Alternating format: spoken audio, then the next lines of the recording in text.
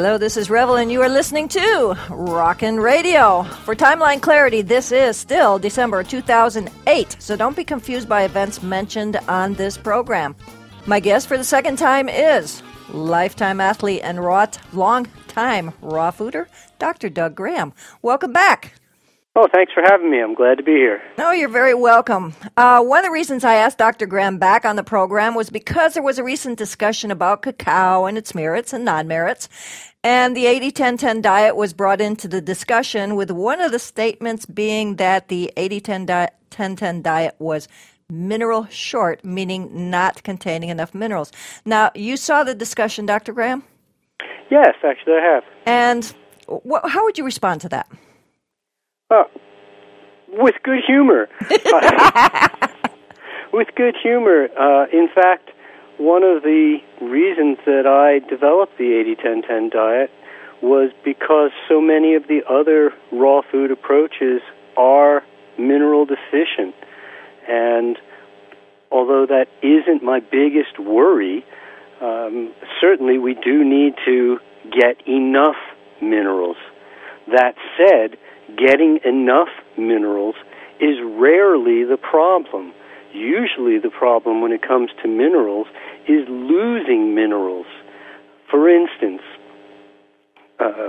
if we look at calcium, what we find is that in the United States and several Norwegian countries, we consume more dairy than anywhere else in the world, and by doing so, consume more calcium than anywhere else in the world.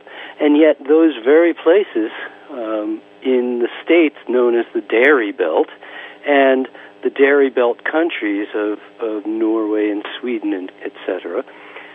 are the very places where we find the highest rates of calcium loss deficiency conditions, osteopenia, osteoporosis, etc. And so what we have taught for, before I came on the scene, and certainly what I've taught since becoming a doctor, was that the trick with minerals was retaining the minerals that you consume rather than just trying to get more and more and more. Essentially, if your bucket has a hole in the bottom of it, it doesn't matter how many minerals you pour in, you're never going to fill the bucket.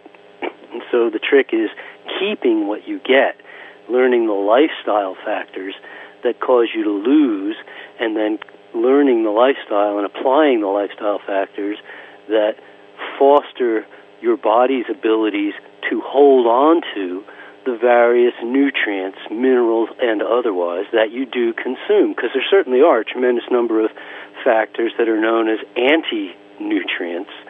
And if you participate in or consume those, it really doesn't matter how many nutrients you consume, you're blocking your own uptake. What are anti-nutrients? Oh, anti-nutrients are literally exactly what they sound like by name. They are factors, not always food factors, but they are factors that function either specifically against certain nutrients or in general against nutrition as a whole, or classes of nutrients. And so there are anti-vitamins and anti-minerals, and these are all lumped together in a group called anti-nutrient. Can you give us some examples? Well, certainly cigarette smoking. Cigarette smoking depletes your C vitamins dramatically, quickly, at a rate that's, it's measurable, and I don't remember the exact number, but if I was going to say 25 milligrams per cigarette or something to that effect. And so what many people do, and this is where the thought process actually comes in, is what many people do is they go, well, I'm destroying my C vitamins by smoking, therefore I'm going to take more C vitamins to make up for it. Well, smoking has so many other effects, and taking vitamin C to make up for smoking really won't even remotely do the job. Right. In the same way, we find that coffee and all of the stimulants drain us of our B vitamins very quickly. And certainly theobromine and some of the other stimulants that are found in cacao have the effect of causing us to blow through our B vitamins, and all of the various organs that are related to that are affected. And so we see adrenal function, etc., thyroid function, and other systems within the body, glandular and organic or visceral systems, are affected adversely.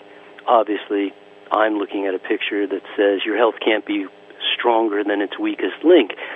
Now, we come back, however, to minerals, and we have to realize that essentially the two best sources of minerals for people are fruits and vegetables.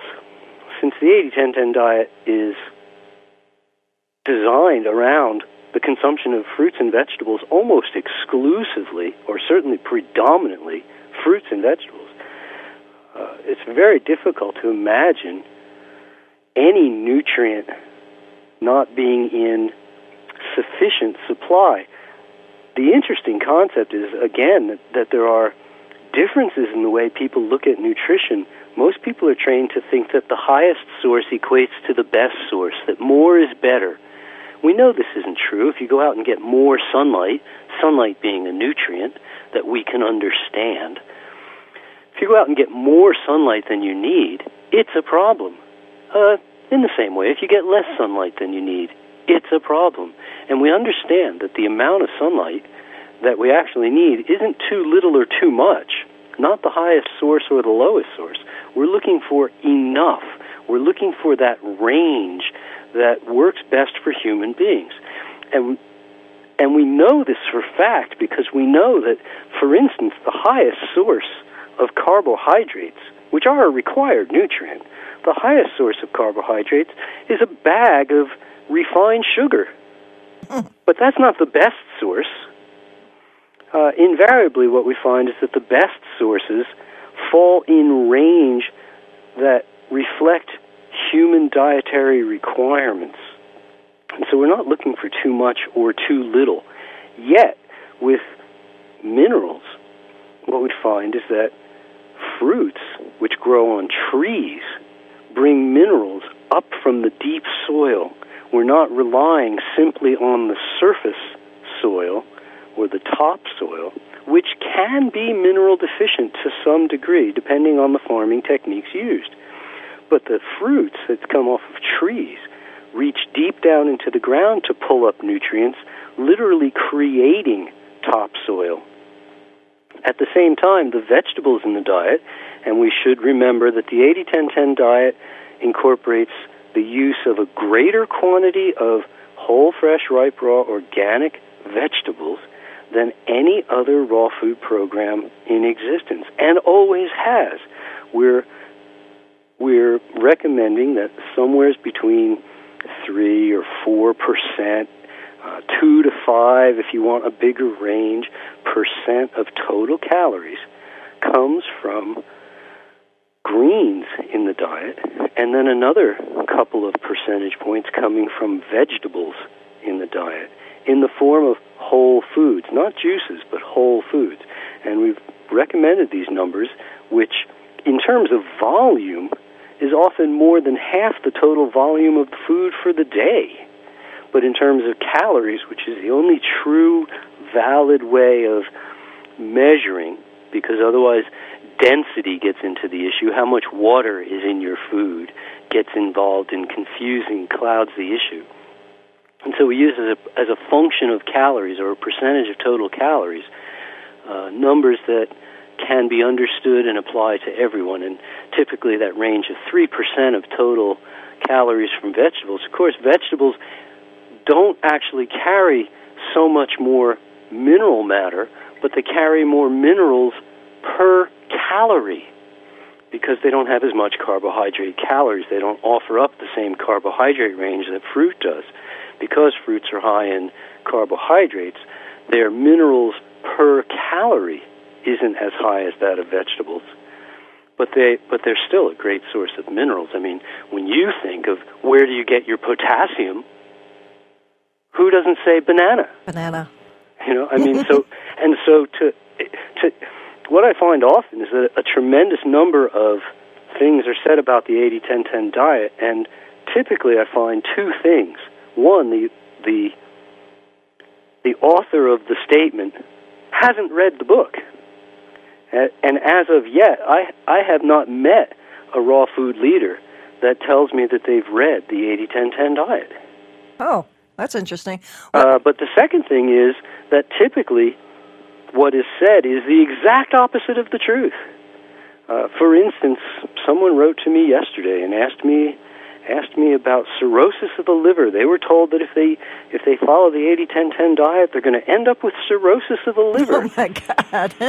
Well, it turns out that other than alcoholism, the primary cause of cirrhosis of the liver is from the overconsumption of fat in the diet that results in a fatty liver and eventually cirrhosis of the liver.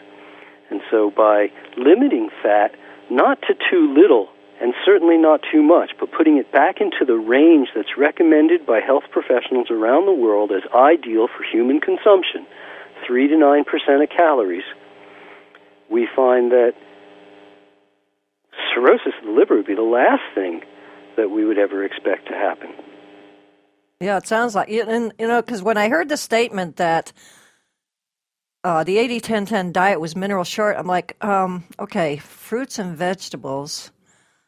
Where else are we as raw foodists going to get our nutrients, get our minerals, if not from fruits and vegetables? I mean, in fact, if you look at most supplements, most nutrient supplements and mineral supplements, you'll find that they're made from fruits and vegetables. Yeah, so it's like, okay, that's a weird statement. You know, we ask the people. I've asked a lot of supplement salesmen, well, why is it made from fruits and vegetables? And they go, well, not only are those the best sources, but we get people to eat it in order to make up for the fact that they don't eat enough fruits and vegetables. Yeah, it's weird.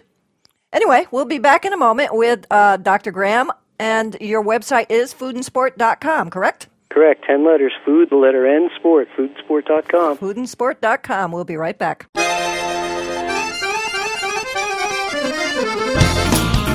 Hello, and welcome back to Rockin' Radio. Please check out my newest site, letstalkraw.com, where you can ask questions of my guests.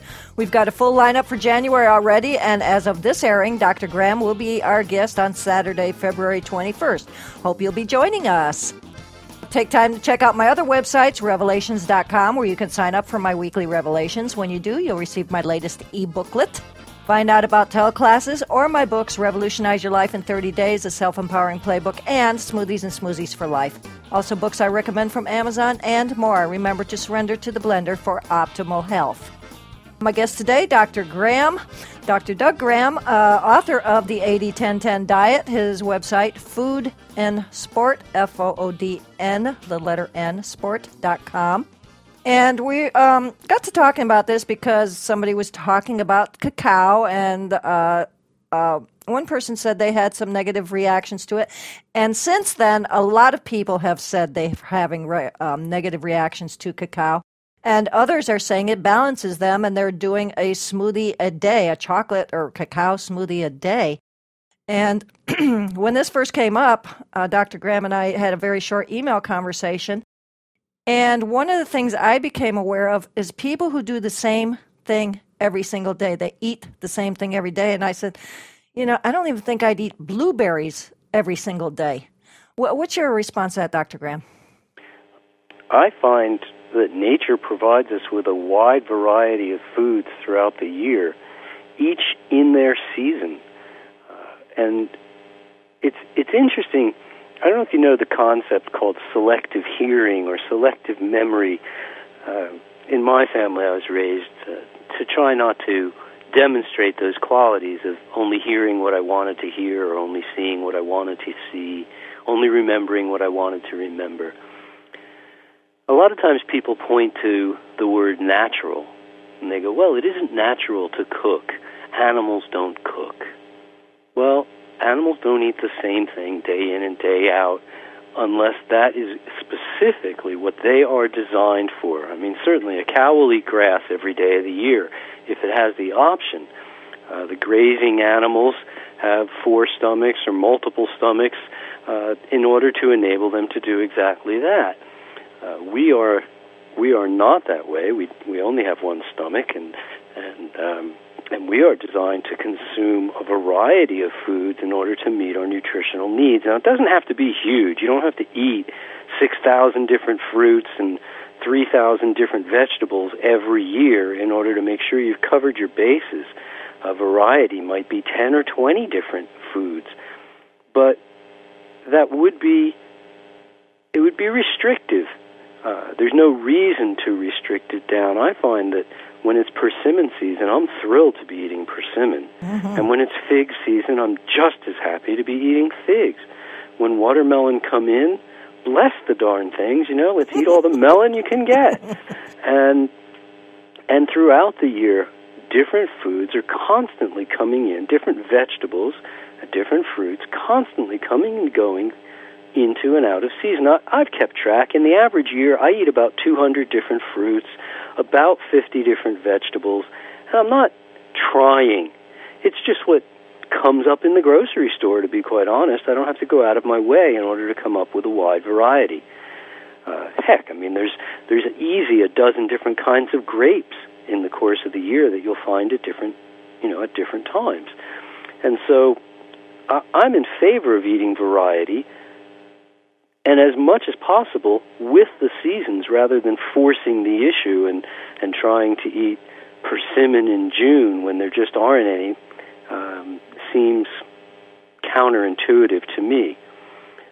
But when they're dripping off the trees, I'm going to grab those peaches, or I'm going to grab those pluots, or whatever it is that happens to be falling at the time. And when blackberries are in season, or raspberries are in season, or strawberries are in season, I'm picking right out of my garden as many as I possibly can every single day. I have met people, both in and out of the raw world, who make a point to eat 6 pumpkin seeds every day in order to get their zinc, and then they eat 1 walnut every day in order to get this, and I don't see the joy in that at all, and I think they've missed the point. They're back to trying to eat the highest source of this and the highest source of that, thinking that it will provide better nutrition, when we know, in fact, that the highest source of protein is just protein powder in a can. The highest source of oil or of those essential fatty acids is oil in a bottle. But oil in a bottle provides us with no vitamins, no minerals, no fiber, no water. It's got goose eggs in a dramatic number of categories, and literally by anyone's definition of empty calories, oil counts as empty calories, meaning that who the heck cares if it's the highest source of essential fatty acids? It's empty calories. At that point, you'd have to make up for it with the rest of your diet, and that wouldn't make any sense. And so I'm looking for the foods whose nutrient content most closely mimic human nutritional needs, because those foods not only are the most nutritious for us, but they also digest the best, meaning we get the most from them. Okay. Last question here on cacao. It was stated that cacao has cured cavities and that raw foodists are short on magnesium, which cacao supposedly supplies. I say supposedly. That's my word. So what is the issue with teeth? There's a lot of people, quite a few people, who say they have had teeth issues. I think we may have discussed this on our last but let's talk about it again for those who haven't listened to our discussion before. Well, I'd like to start with the concept that cacao cures anything. I don't think it's possible for any fruit or any vegetable, and certainly not the roasted or heated seed of some fruit, to cure a human being. My understanding of health and nutrition is that the body is self-controlling, self-healing, self-monitoring, self-repairing, self-regulating in every single way, and has been since the sperm and the egg united and that trick of math happened where 1 plus 1 equaled 1. And then the eggs, and then that cell split into 2, 4, 8, and all the way up into the trillions, becoming you, and no cacao was necessary to heal us or cause us to develop teeth or any other part of our body. I don't think that cacao can heal. I think the body does all the healing. So it's important to understand that a lot of people look at nutrition, a lot of people look at health in ways that aren't really valid. And it's reflected in our use of the language. And sometimes people say, Doug, you're just playing with words. And I go, no, I'm really not. I'm just actually being accurate with my word choices. Mm-hmm. Cacao doesn't heal anything. As far as people having teeth issues, I grew up on a standard American diet, and everybody that I met in the dentist's office when I was a kid was on the standard American diet, and the dentist's offices were filled.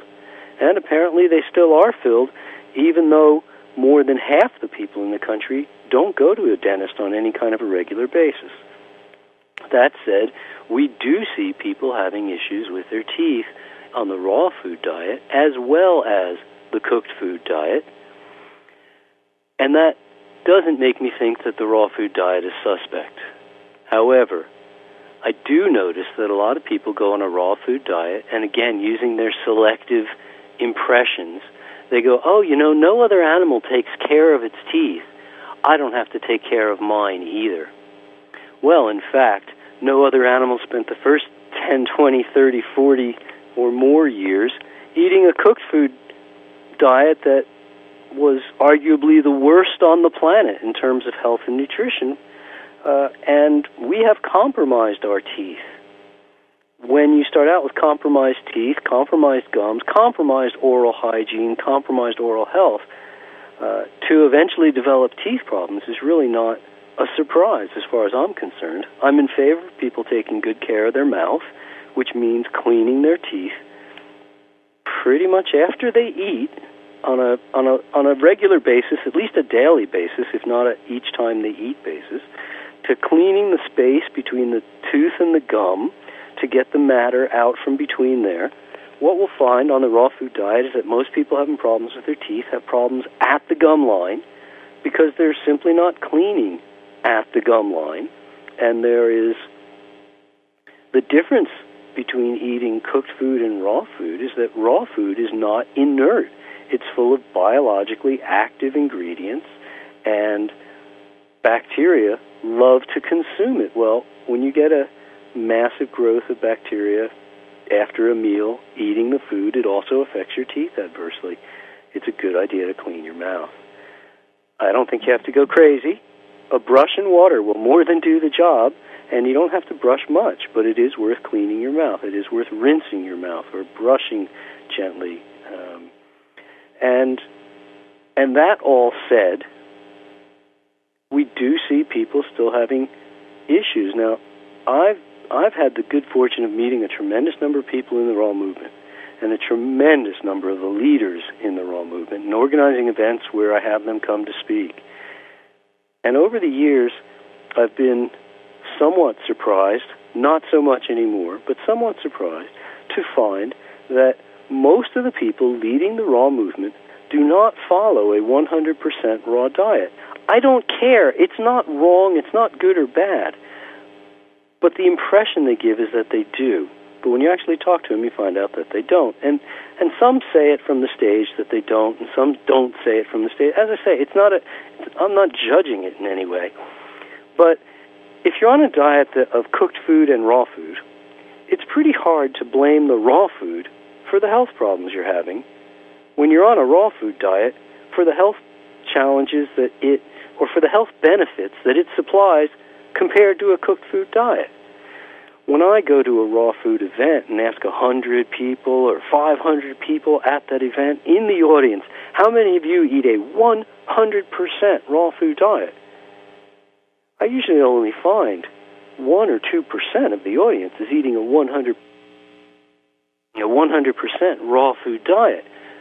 And yet they're blaming the raw food for their various issues, when they went to raw food to make up for the health issues that were caused by the cooked food that they used to eat. You mean the mineral-deficient food that they eat? Whatever, yes, the mineral-deficient food. And so I find the whole rationale doesn't really make sense. We do have a pretty good understanding of what causes tooth decay, and that is things sticking to your teeth. Well, what sticks to your teeth is dried food, and cooked food certainly has been dried to some degree. Dehydrated food has been dried to a great degree.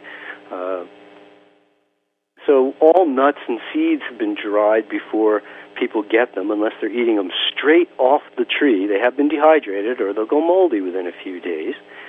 And I find the whole issue not really based in a lot of good science. If you take good care of your teeth, you'll tend to find that they'll last for a lifetime and more. Okay. On that one, we'll be back in a moment. Don't go away.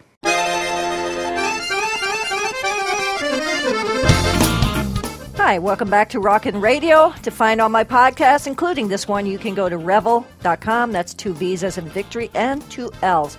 We're working on another site, which is going to be really fun.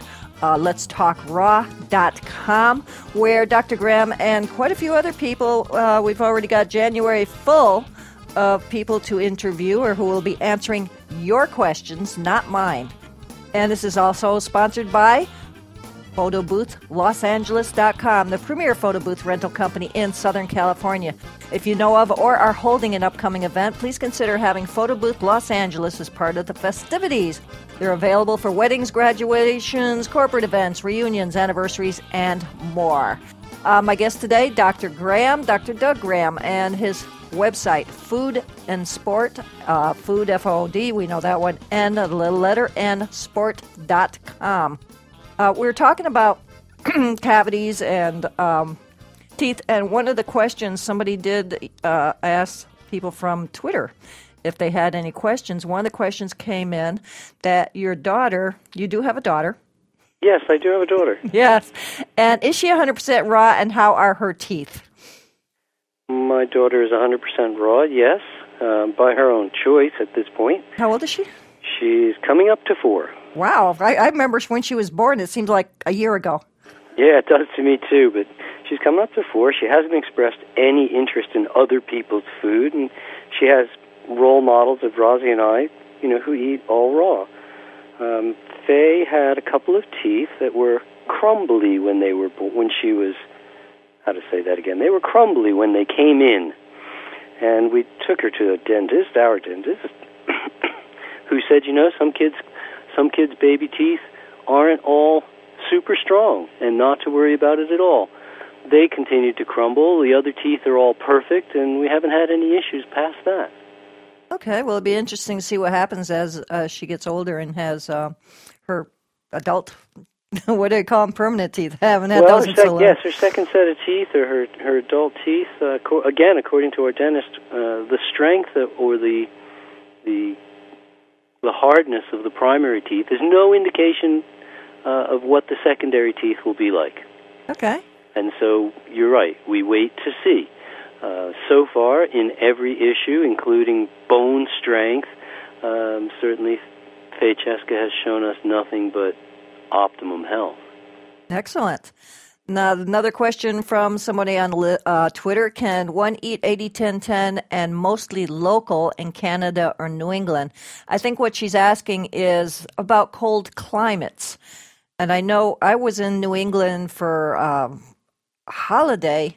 I was in Connecticut, and I was looking for farmers markets, and they are few and far between. Certainly in the wintertime they are. Yeah. Certainly in the wintertime. But even in the summer, actually, they were. It was surprising. I was born and raised there, and we used to go and get Larson's Farm, and it wasn't available anymore. But I was like, where are the farmers markets around here? Well, it's an interesting world. We try to solve a variety of problems, and again, we pick the solution that seems to make sense to us. Can we live up north and eat locally and follow 80-10-10? Well, actually, yes, you can. 80-10-10 is a caloronutrient ratio. It talks about how much carbohydrate compared to how much protein to how much fat. We're recommending that an absolute minimum of calories from carbohydrates be 80%, and that the maximum from protein and fat be 10% each. So we're looking for over 80 and under 10. But that was a mouthful of a title to call it the over 80, under 10-10. and so it's 80-10-10. And that is the target line that a wide variety of health authorities have used those exact same numbers when describing what is ideal for human consumption and human health. The 80-10-10 raw program and the 80-10-10 vegan program, I believe the 80-10-10 raw vegan program is the ideal version of 80-10-10 in terms of human health. And so we talk about 80-10-10 RV, raw vegan. And certainly that's what we're talking about here today. Is it possible to stay raw vegan while eating locally grown foods in the winter up north? No, I don't think so. I think you'd starve. I honestly think you'd starve. However, I would wonder why anyone would want to. I understand there's some environmental issues that you might say, oh, well, it's better to eat locally grown because environmentally the food didn't have to travel so far. And that's really good. And yet we understand that if you had a polar bear, no matter where you took that polar bear to live, you would feed it polar bear food. And if you had a guppy, no matter where you took that guppy, you would feed it guppy food. And to think that we should eat the food wherever it comes from, if we happen to be in that area, is misnomer, because we're actually designed to eat food that grows within about 1,000 to 1,500 miles of the equator. Outside of that range, we've really actually stretched the boundaries of what is people food. People can't really survive in nature further than about 1,000, and in some places as much as 1,500 miles north of the equator. After that, we have to create our own little mini tropical environment out of clothing, bedding, and heat, heating our cars, heating our homes. We have to create our own little mini tropical environment in order to remain comfortable, in order to remain healthy. And to think that our food is supposed to come from anywhere other than the tropical environment for which we are designed is a miscalculation. It's a misunderstanding. And so I don't have any qualms about taking care of my personal health environment by eating foods that come from somewhere in the vicinity of the equator over foods that grow in Canada, for instance. If I was on foot naked, I would never ever get to Canada. I might walk north for a while. But long before it got cold, I would have turned around and started heading south again. I never would have got to Canada. Yeah, well, some of us didn't have a choice. I was born in Connecticut. No. I spent a lot of my year in England, and that's right, you do. And I certainly have done 80-10-10 in Utah and Idaho throughout the winter, and it can be done. It's not a problem. I mean, I've got people in Fairbanks, Alaska, and people in Maine following 80-10-10 throughout the year, but they're not doing it on a diet that is specifically and only locally grown produce from Fairbanks, Alaska. It's just not happening that way. A better solution would be to move south, but short of that, move the food north. Now, I have no problem with eating the food for which we are designed. And it's funny because even in macrobiotics, they talk about eating locally grown food, and then most of the food that they eat is rice, and it wasn't grown locally. No, it wasn't. Okay, I've got a question for you. Do you drink a lot of water? If so, what kind and how often? I rarely drink any water. I drink if I'm thirsty, and that has to some degree is affected by my choice in terms of time of day for being active.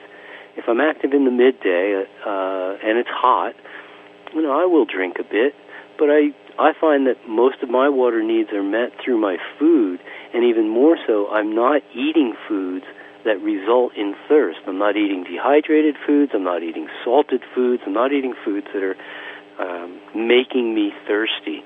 And so typically I find water to be a hugely overrated issue, because most of the time you don't have to drink any.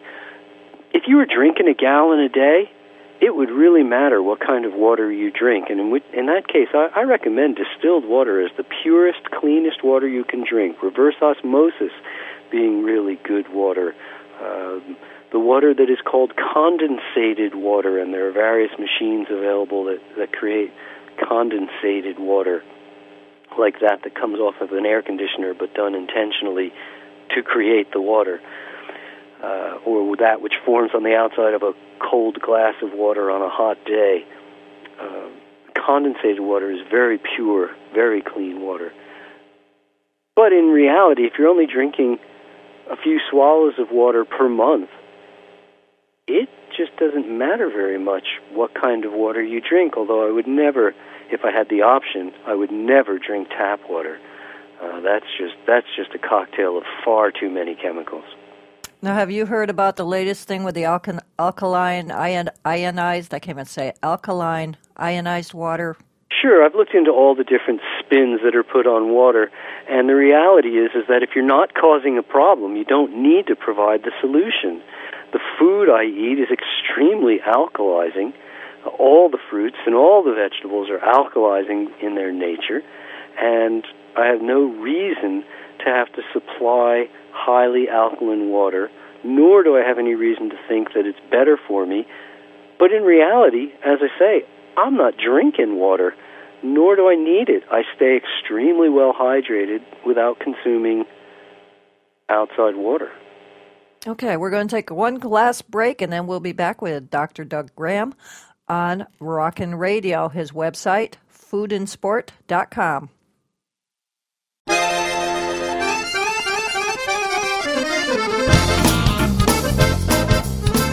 Hi, and welcome back to Rockin' Radio.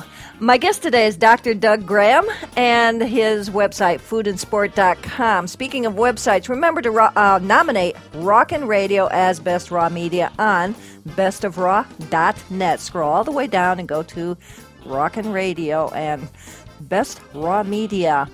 Now, I think there was something that you wanted to add about the magnesium thing that had been brought up earlier. Well, I believe you mentioned something about magnesium and teeth, and yeah, possibly that cacao was healing teeth because of its magnesium. And I'd like to just get the record as straight as possible on this issue. First of all, when you think of teeth, most people don't think of magnesium. Mm-mm. They think of calcium.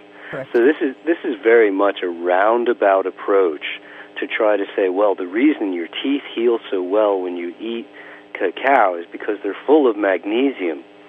I have heard this approach done before in the reason to consume green food, because green food, whether that be broccoli or lettuce or other vegetable greens have in them something known as chlorophyll. And at the center of every chlorophyll molecule, there is a little bit of magnesium.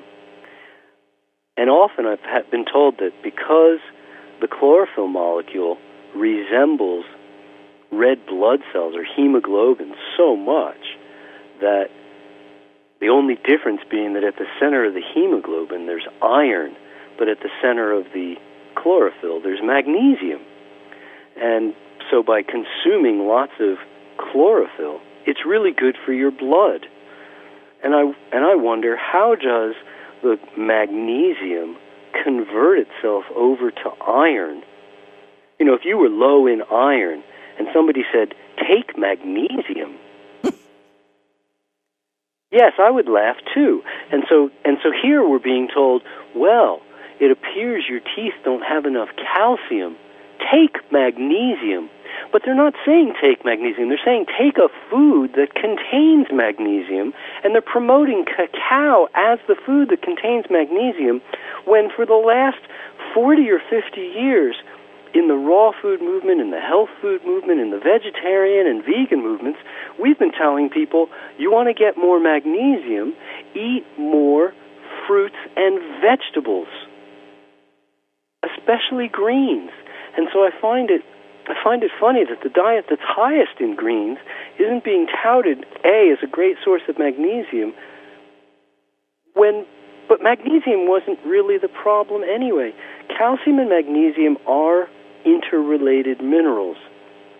They appear in the body in a ratio to each other, and when consumed in isolated fashion, either too much calcium or too much magnesium, you actually throw off the balance of one to the other. And this is part of why the 80-10-10 diet uses a whole foods approach, because in whole foods we find that those ratios are most closely resembling those required in human nutrition. I had a little thought come through, just ran through my mind. Do you consume any of the quote unquote superfoods that I already know the answer to this? The answer is no. That's all packaged and stuff that not everybody, but many people are touting right now is. My food doesn't come in bottles, boxes, bags, or cans. It doesn't have ingredients labels, and as I'm trying to explain, the thing that makes a food super, in my understanding, is the more closely its total nutrient content mimics human nutritional requirements. And so watermelon is super, or a banana is super, or a mango, or a peach, or a strawberry, or a lettuce leaf, or things of this sort, a celery stalk. These things are super because their nutrient content comes closer to mimicking human nutritional needs than any other food. Let's pretend that nutrition was like buying a pair of boots, because that's really what you want. You don't want too much of anything. That is invariably a problem. And in today's human nutrition, what we find, according to both medical doctors and health practitioners from alternative fields, all in agreement that over 95% of all human disorders are nutritionally related diseases or conditions of excess, not deficiency. And so the idea of getting more doesn't make sense when what we're suffering from are diseases of excess. What we're looking for is boots that aren't too big and boots that aren't too small. We're looking for what I used to call OJ nutrition. We want the glove that fits. We want not too much, not too little. I've changed it now, and I call it Goldilocks nutrition. But okay, it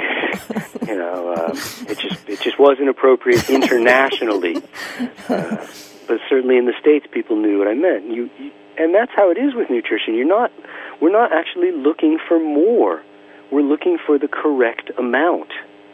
But we lose sight of that over and over and over again. We lose sight of that in our zeal for getting the best. We constantly want to equate it to the highest. In the case of this magnesium thing, though, it just doesn't. The numbers don't add up to support what is being said. And this is where it gets kind of funny, because when the numbers don't add up, but we still just keep repeating what we heard. Oh, well, got tooth problems, eat chocolate.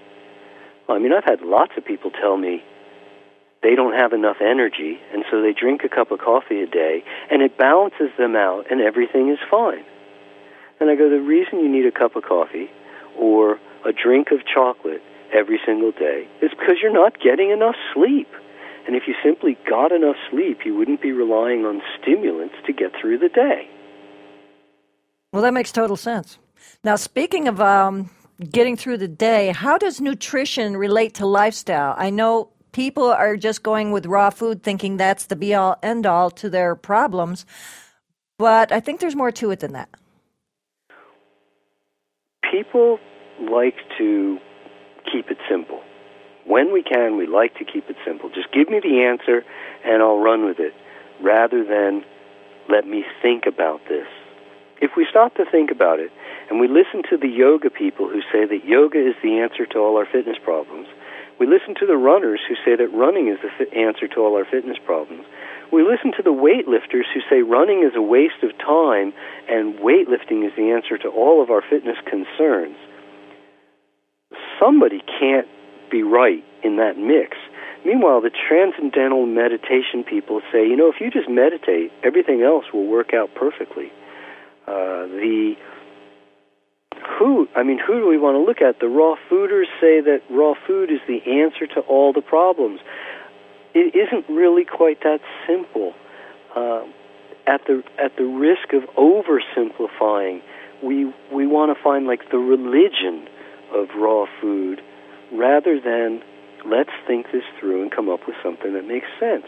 We know that fitness is a requirement for health, and that the people who take care of their fitness, who are active, must fuel themselves with greater quantities of food than people who are inactive. But we know that fitness is a requirement for health. Therefore, our consumption of calories is designed to be higher than the minimum. We're designed to be active, we're designed to eat, and in fact, if you wish to be fit, you have to eat well. And if you wish to eat well, you must be fit. The two are interrelated and interdependent. In order to be healthy, you must be fit and you must eat well. Health is sort of the marquee, if you will, and it's held up by a tremendous number of cables: mental attitude, emotional poise, rest and sleep, fresh air and sunshine.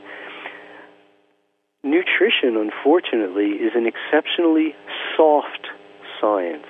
Of all the various sciences, in fact, nutrition is in the group that is considered the softest of the soft, meaning that the fringes are very difficult to identify. It's not cut and dry. Sunshine is a nutrient, but it's not a food.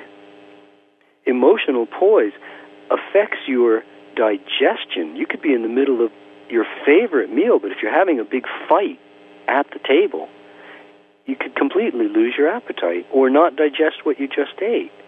If you're not getting enough sleep, your digestion is going to be impaired. You end up with restless sleep or sleepless rest, and in both cases, nutrition is affected adversely. There are so many factors.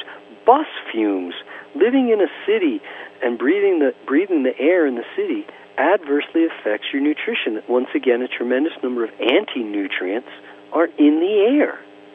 And so, as much as we would like to say, hey, I just eat raw food and everything comes out fine, it's an ostrich with his head in the sand approach to nutrition, and even more so, a blind approach, a blind faith approach to health that does not lead where you're trying to go.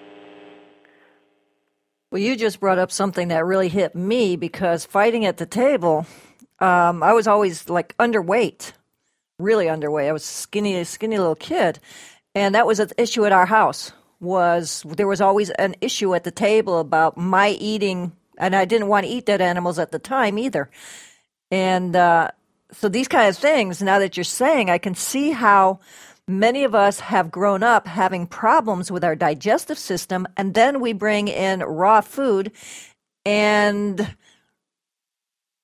wrong combinations of food or something. Can you see what I'm getting at, where we get bloat or we have other issues? We have issues around food, emotional issues around food, and then we start eating raw food and we think that's it. We know that's not it, even though we love to think that it's not it. We know that there is no tree called a pizza tree. Pizza doesn't grow on trees, and yet we recreate pizza with raw foods. And I'm not saying this is good or bad or right or wrong, but it's certainly food for thought. When we have emotional issues, the solution to those is going to be emotional, not food. And whether we use junk food for comfort food, or whether we make junk food out of raw food in order to use it for comfort food, if we're stuffing down our emotions with food, we haven't figured out the solution to the problem yet. And anytime our memories are linked with emotions, we find that there's a problem. And the problem is that we can't be in the here and now. Because here and now is the only moment there is. The past is gone. And yet most people have a tremendous number of emotions that are linked to memories. Now, I'm all in favor of keeping my memories. I want to remember everything that ever happened in my life. But I don't want to remember something and have it bring up an emotion, because those emotions were then, not now. I want to have the emotion of now. And if we have stored emotions, those exhibit themselves as what in my language we called hot buttons or pushed buttons. Mm-hmm. In more current vernacular, I believe these are called charged issues. But anytime somebody can just say something to you and you fly off the handle, anytime you could have a little thing happen and you show a response that is disproportional to the stimuli, you bump your finger and the next thing you know, you're slamming a bunch of drawers and kicking the dog and yelling at people, and you go, oh man, that was a response that's out of proportion. These are clues that you have emotions that are deeply tied with memories, and that you haven't ever let them go, and they adversely affect your health. We have a tremendous number of these that demonstrate around our food issues. A lot of people grew up in homes where dinner time wasn't the happiest, most peaceful time of the day. You know, Dad was coming home from working a job that he maybe didn't want to be at all day, but he had to because he had to provide for the family, and Mom didn't get to see as much of Dad as she wanted, or who knows what the issues were. Everybody had issues. Everybody had needs. We didn't understand nonviolent communication. We didn't even understand neurolinguistics. And there was a tremendous amount. Heck, we didn't even know about body language when I was growing up. No. You know? And so our communication skills were not all that good, and a lot of times it ended up, people ended up resorting to yelling and violence of a wide variety of kinds. Stress at the dinner table is common in a great many cultures, mm-hmm.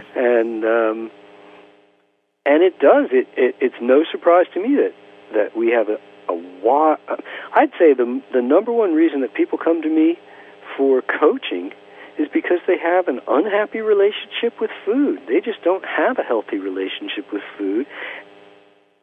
And it really doesn't matter whether it's raw food or cooked food. They don't have a good relationship with food because they don't have a good relationship with themselves. And learning to unload those emotional issues is part of what I teach. And it's got to be if people are going to be successful in creating health. And that's why raw foods is part of what I teach, because it's got to be if people are going to have a successful effort at creating health. But health is my field, and whether that's teaching someone about fitness because that's what they need to know, or whether it's the emotional issues or the food issues or the mechanics of good food combining, I have created a food combining chart that I believe is the easiest and most effective of the food combining charts. It's simply called the High Energy Diet Nutrition Guide. But even if it's just the mechanics, for the sheer mechanics, I've created a wealth of educational materials, and in fact I package them as what is known as the Supreme Health Package, which I always keep on sale of some kind or another. We're having a big sale right now, but the generic educational materials simply teach the mechanics of how to go about doing things, how to apply them personally in a custom way to your life. Well, that comes down to individually getting good coaching. My recommendation really in terms of health is that if you're happy with the coach that you're using, use that coach for all they're worth. If you're not happy, switch coaches. Yeah, or if you don't have one, get one. But don't try to get the best of both or 3 or 5 different worlds. I don't find that this ever works. I think it's like being a 2 or 3-headed dragon. You're going to split yourself apart in different directions. If you're trying to learn from someone and you're happy with the results you're getting, then keep running or going or learning with that person. If you're not, use a different person. But trying to say, well, this person says this, and I use that, and then this person says this, and I said that, and I can't figure out how to kind of blend them all together. How do I get the best of this with the best of that? It's never going to work, and I just don't recommend that approach. And, you know, for the people who are perfectly happy using a high-fat, raw approach, well, let them keep using it until they're not. My experience has been that the raw food movement is not growing, unfortunately. I mean, 6 or 7 years ago, there were 10 raw food events during the course of the summer in America. This year, there were 2. That's not a sign of growth. And there's more people coming in than ever before because of better communications, but there's more people leaving the raw food movement than ever before. And from what I have seen, the only section or the only segment of the raw food population that is showing unbridled, steady growth and reaching out into the mainstream in an ever-increasing way has been the 80-10-10 approach. That is working because people can sustain it, they feel good, they learn how to do it, and it just keeps getting better. It doesn't leave them feel as if something's lacking, doesn't leave them looking for something else. And I'm watching with pride and joy that the 80-10-10 approach is helping people left, right, and center. For people who haven't looked into it, I suggest that they do. All of our products are money-back guaranteed, and there's virtually no risk in finding out about 80-10-10. All righty. Thank you, Dr. Graham, for being with us again. His website? My pleasure. foodandsport.com. Go to my website, rockinradio.com. We'll have a link there. And then also, remember, letstalkraw.com, where you, the listener, will be asking questions of our guests. We've got a full lineup for January, and as I said, right now, Dr. Graham is scheduled for Saturday, February 21st. Go to letstalkraw.com, or that's what I said. Anyway, thank you for listening. We'll be back soon with another episode of Rockin' Radio. Please feel free to go to rockinradio.com to purchase books and DVDs by all my guests to help keep this program on the air. If you'd like to advertise on or sponsor this program, please contact me at rockinradio@mac.com, MAC.com. My engineer is Bo Astrup. I'm Revel Revity saying, remember to revel in life and always play with your food. Bye for now.